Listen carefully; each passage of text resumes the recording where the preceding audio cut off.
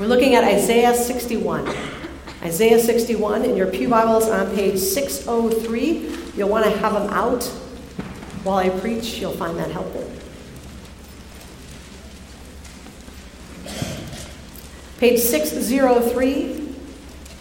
And we're just going to read 1 through 4. Just Isaiah 61, 1 through 4 today.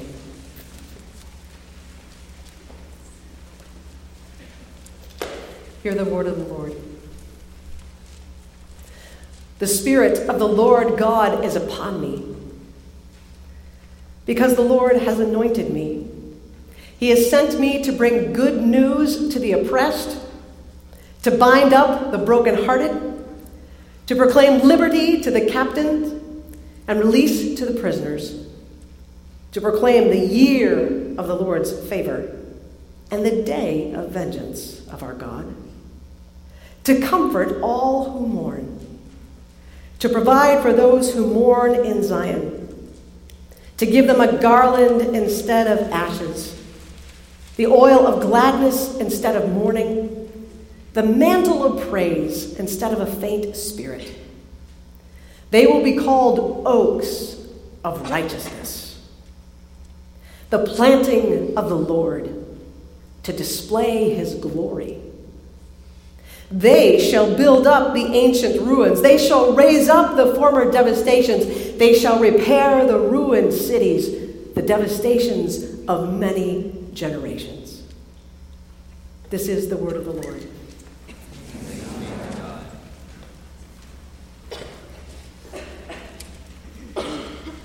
Did you feel this week that you couldn't turn anywhere without seeing more pain?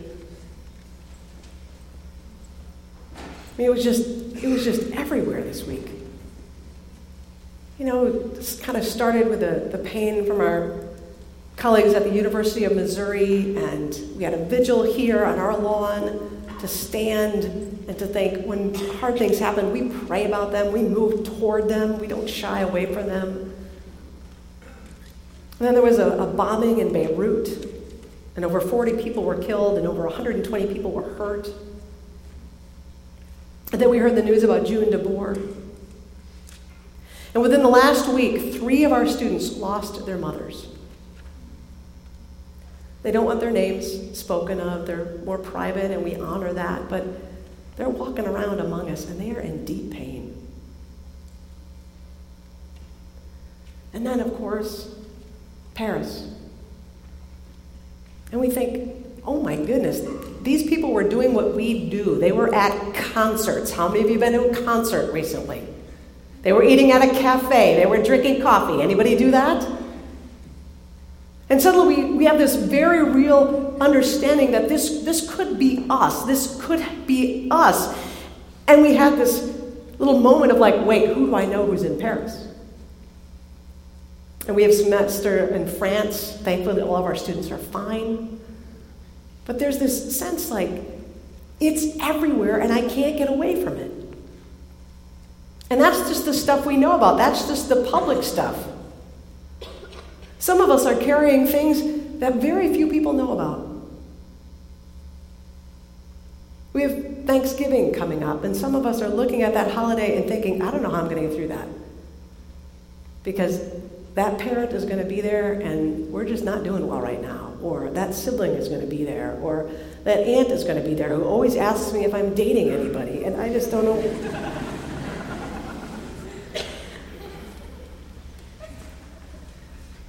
And we just carry this stuff. And it's the things like, you know, maybe you're really struggling academically and everybody you hang out with seems to always get like A- all the time.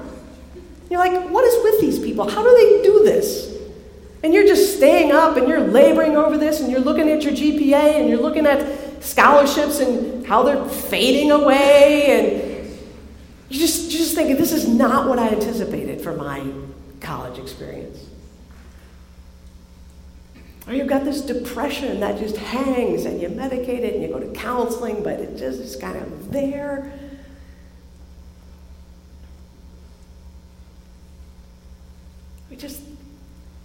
It's just a lot. And sometimes, honestly, it feels like too much. And we look around and we think, this is never going to get any better.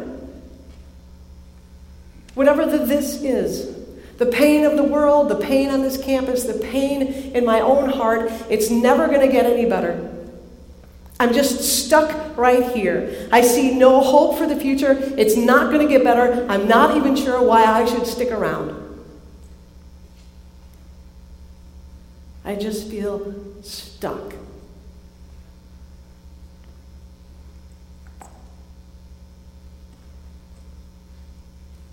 That's a very common human landing place. When the sorrows and burdens of this world just seem so thick that we can't get away from, that we can't look at Facebook or turn on the news without seeing more pain, we just think, we're just stuck. This is never going to get any better.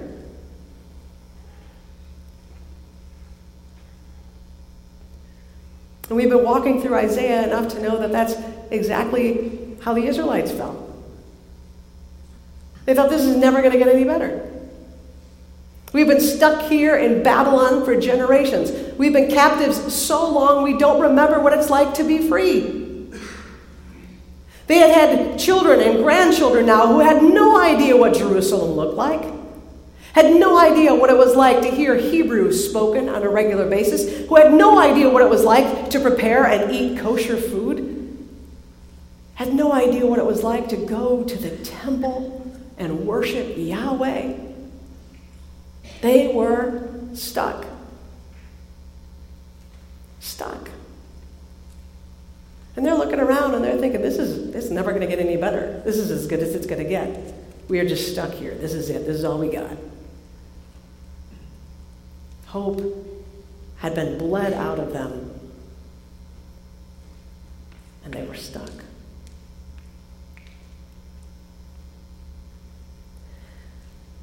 And this is where Isaiah 61 comes in. And this prophet looks out at these very tired, weary people who have been captives for a long time, people who have just had it, and they're sure they're going to be here forever. And he says, hey! Listen up! Hey, come here! Listen up to me, listen! Because the Spirit of the Lord has appointed me to bring you good news. This is the best thing you're ever going to hear. Seriously. This is the best news. This is the best news of all. Listen to what he told me. He sent me to bring good news to the oppressed. Any of you Israelites currently feeling oppressed? All of you. Okay. Bind up the brokenhearted. Anybody brokenhearted about Jerusalem, about the loss of your land, about the annihilation of your people? Yes. I see that hand. Yes. Should proclaim liberty to the captives. Anybody here identify? Okay. And release to the prisoners. Because if you're a captive and you take off your captor, you go to prison. And so he says, I know you feel stuck. I know you feel sad. I know you think that nothing's going to change. But let me tell you something, people. Yahweh is in the house. And he's up to something. So pay attention, because I'm going to proclaim a year of the Lord's favor and just a day of vengeance. The favor of God far outweighs the vengeance of God. And God said he's going to comfort everyone who mourns.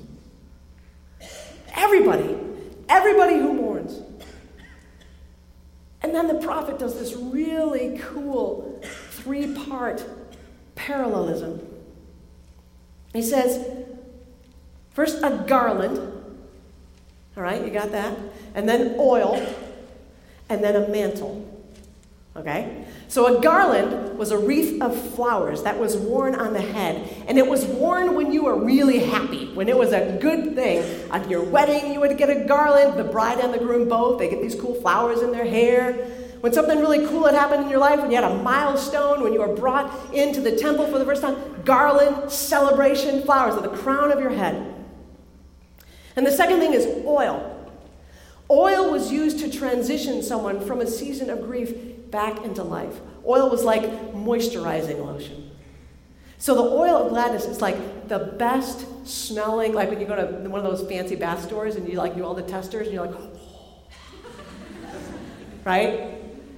You're like, oh, let's try this one. Oh, try that one. It was like that. That's the oil of gladness. And you used it to restore yourself after a season of mourning. And the oil of gladness would pour down. You'd use it everywhere. It would cover you. And then he says he's going to give you a mantle of praise. The garment that would cover you completely. And so what you see here is that you have a garland and you have oil and you have a mantle. The prophet is saying to the people that God is going to restore you from the top of your head to the soles of your feet. He is going to restore you completely from top to bottom. And then the things that these are paired with, the ashes and the mourning and the spirit of despair or the faint spirit. So ashes were the external sign of grief. If you had lost someone, there were rituals involved in it. You may remember in the Old Testament there are times when they talk about sitting in sackcloth and ashes. An external sign that says you were in deep grief. Something bad had happened. This is why we use ashes on Ash Wednesday. We take ashes and we make the sign of the cross on our foreheads as a sign of mourning our sin. So ashes, external, everybody can see that something's wrong. And then there's mourning. Mourning is both external and internal. There are people who can know you well enough to look at you and say, you're not doing well. How can I care for you? There are people who can see the deep bags under your eyes when you mourn. They can see that you're not eating well. They can see that you're not sleeping well. It's an external expression of something that's happening internally. But those of you who've been through grief know that even once the outward signs of mourning have passed, you can still have this spirit, this faint spirit, this spirit of despair. So that even if a loss has happened long ago, when you see something, it triggers it. You see a color and you think that was my ex-girlfriend's favorite color.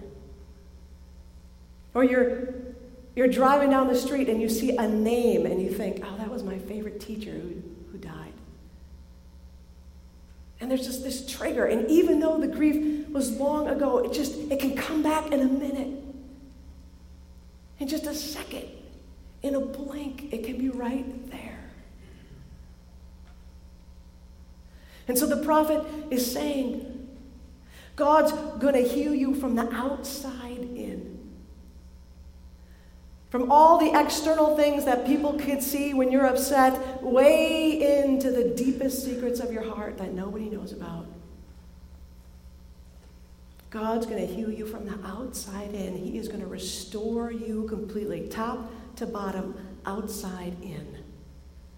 Complete and whole. And the prophet says to the people, and he's doing this for a cool reason. It's not just because he loves you, but he does. But he's doing it because people are going to look at you and they're going to be like, whoa, they are like oaks of righteousness, a planting of the Lord for the display of his glory. You see, everybody had counted Yahweh out. The Israelites had counted him out. The Babylonians had certainly counted him out. All the neighbors around them had counted them out. Yeah, those Israelites, they followed Yahweh. That didn't work out very well for them. That Yahweh's not worth very much. Look at them. They've just been stuck there with the Babylonians for a long time. Jerusalem's like an ash heap, just ruins. And God says, here's what's going to happen. I'm going to heal you up, top to bottom, outside in, and you are going to display my glory. You're going to let everybody know Yahweh is in the house.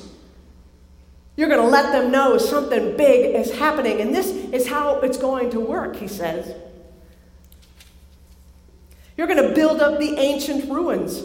You're going to raise up the former devastations. You're going to repair the ruined cities, the devastations of many generations. The prophet says to this weary people, he says, I've got good news for you. God is up to something. He is going to restore you, top to bottom, outside in, and then he's going to use you to display his glory when you go out and restore others. That's the way this works. God heals you up. You get to help others heal. That's the way this works. That's the plan. God's not done with you. And that's still how God works.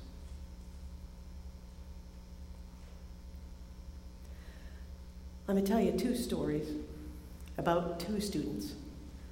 The first one is Garrett, whom some of you know. I have his permission to tell this story. Garrett's a junior. And some of you know that when Garrett was in high school, he was jumping on the trampoline. He was very good at it. He was trying a new skill. He missed. He landed wrong. And immediately, he knew that he was very hurt. And through an amazing series of events that he could tell you, the event that could have killed him didn't, but it did take his ability to walk. And he was a runner, and he competed on the trampoline. He loved to be mobile, he loved to be out, and suddenly that was gone. And Garrett will tell you that for a while he was stuck. He lamented, he was ticked. He didn't know what was going to happen next. But God wasn't done with him. God was in the house. And God brought people into his life who didn't let him get stuck, who didn't let him sink into despair. And they said, you're going to have a rich and rewarding life. Now get your butt out, we're doing therapy. And he worked and he worked and he worked so that he could regain as much as he could. And he's still working, so much so that if you go to his Facebook page, you can see video of him holding on to somebody else and taking steps. But that's not the best restoration. The real restoration is coming because Garrett has realized that what he wants to be when he grows up is a doctor who helps paralyzed people. He says, I want to be able to roll into somebody's room and say, I'm here to help you. Because somebody did that for me. And I want to learn everything I can about how to help people who've been paralyzed. God restored him, bound up his broken heart, and now he is becoming an oak. He is displaying the splendor of the Lord. He is helping people to repair and rebuild and live.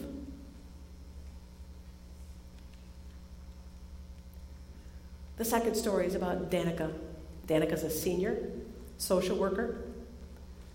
And when Danica was 12, her dad died waiting for a second heart transplant, leaving her with just her mom and her twin sister.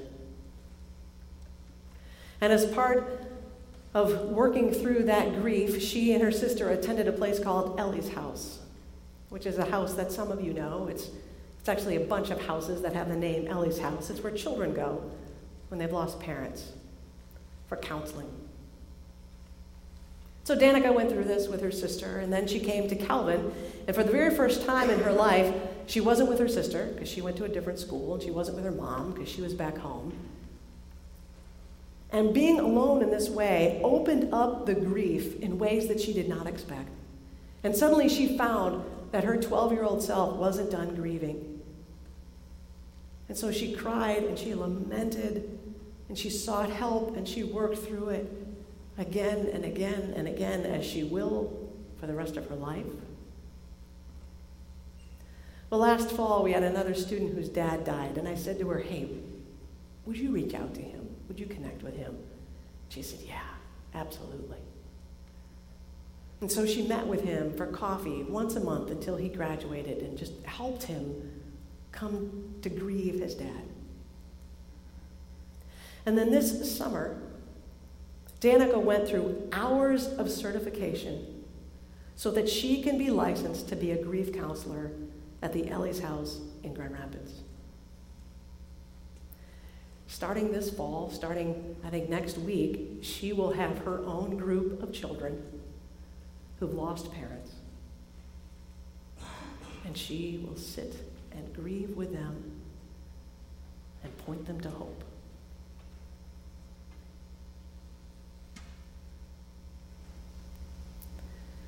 Garrett and Danica could have gotten stuck. Each of them could have said when the loss hit, that's it. I'm out. I'm done. This is as good as it's going to get. God can't do anything with this. It's over. My pain is too much. My loss is too great. I may as well die. I'm just done. They could have gotten stuck. People get stuck. That was a big temptation for each of them to just get stuck, as it is for all of us. Why didn't they get stuck? Because they don't worship a God who gets stuck. They don't worship a God of Friday. Friday is the day of the cross. Friday is the day when they laid the body in the tomb. Friday is the day when the disciples went home grief-stricken and lost and uncertain that God was doing anything good. Friday was the day of darkness, and a lot of people get stuck on Friday, but Garrett and Danica know, just as you and I know, that our God is not the God of Friday. Our God is the God of Sunday. Our God says that whatever you are going through right now, the deep pain in your life, the pain that is like a crucifixion, the pain that is tearing you apart from the inside out, that is not where your story ends. And it may be Friday for you, or it may be Saturday for you, and you may be thinking, God is doing nothing. He has left me. I am alone. This is as good as it's going to get. I may as well check out. Don't. Because God is never stuck. God is always up to something. God is always working to move us as individuals and as a people from Friday to Sunday, from death to life. Our God is a God who says the cross has no power here. Our God is a God who says death has no power, destruction has no power, terrorists have no power in the kingdom of God. And he says, I resurrect people all the time. I take the deep wounds of their lives and I bind them up so that they can be a planting of the Lord, an oak of righteousness, so that they can declare the glory of the Lord, who is a God of resurrection. Now let me tell you something. It takes a long time to grow an oak. It takes a long time to grow an oak. And I really wish I could predict when your Sunday is going to come. I really wish that when you sat in my office and you poured out your tears about your Friday, that I could say, oh, here, look, I checked the calendar. I know exactly when your Sunday is coming. Just hang in there. But I don't.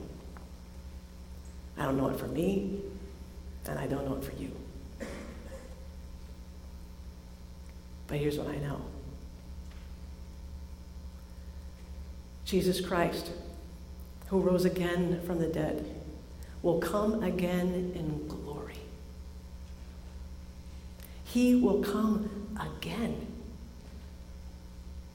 And all of this stuff that we have been carrying, all the deep wounds in our lives, all of the Friday garbage will be done with. It will be on the cross and done with forever, and we will live in resurrection fully and completely in ways that we can not even imagine right now. And because he came once as a babe in the manger, we know he will come again in glory.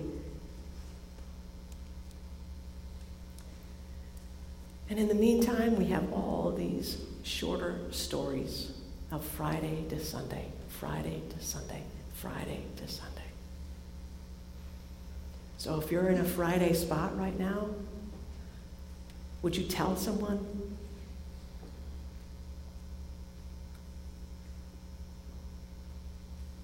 If you're in a Friday spot right now, would you tell someone? Would you be honest enough to say, I'm in pain about this, I'm worried about this feels overwhelming to me and I need help? Because as we saw in the story of Garrett, and we saw in the story of Danica, and we see in the stories of each other, it's when we say, I am in pain, I have an injury, I have a loss, I need help, that God sends people in to bring us good news and to bind up our broken hearts and to set us free. Because the cycle goes on and on. He restores us, and then he uses us to restore others. And so we love to move back to the Friday with people and say, I'm going to walk with you until Sunday comes. And if that's a week or a month or a year or 10 or not until God calls us home, I am with you. I am with you on Friday. I am with you on Saturday. And until Sunday morning comes, I am with you because my God did that for me. And so I'm going to do that for you.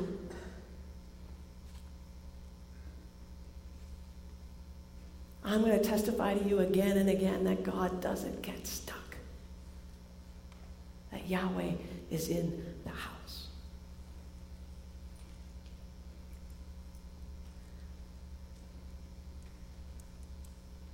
We're all little oak saplings. We're all trying to figure out how to put down our roots and make them a little firmer and reach up to heaven a little bit more. But it's God who's just pouring down the sun and pouring down the rain. But it takes a long time to grow an oak. So in the meantime, he also feeds us. He feeds us at his table. And he says, I know you're in the middle of Friday right now, or you know somebody who is, so come and remember that Friday is not where the story ends. Come and be fed with the body and blood of Jesus Christ, who took all the Friday garbage to the cross for us. Come to the table and remember that we worship a Sunday God.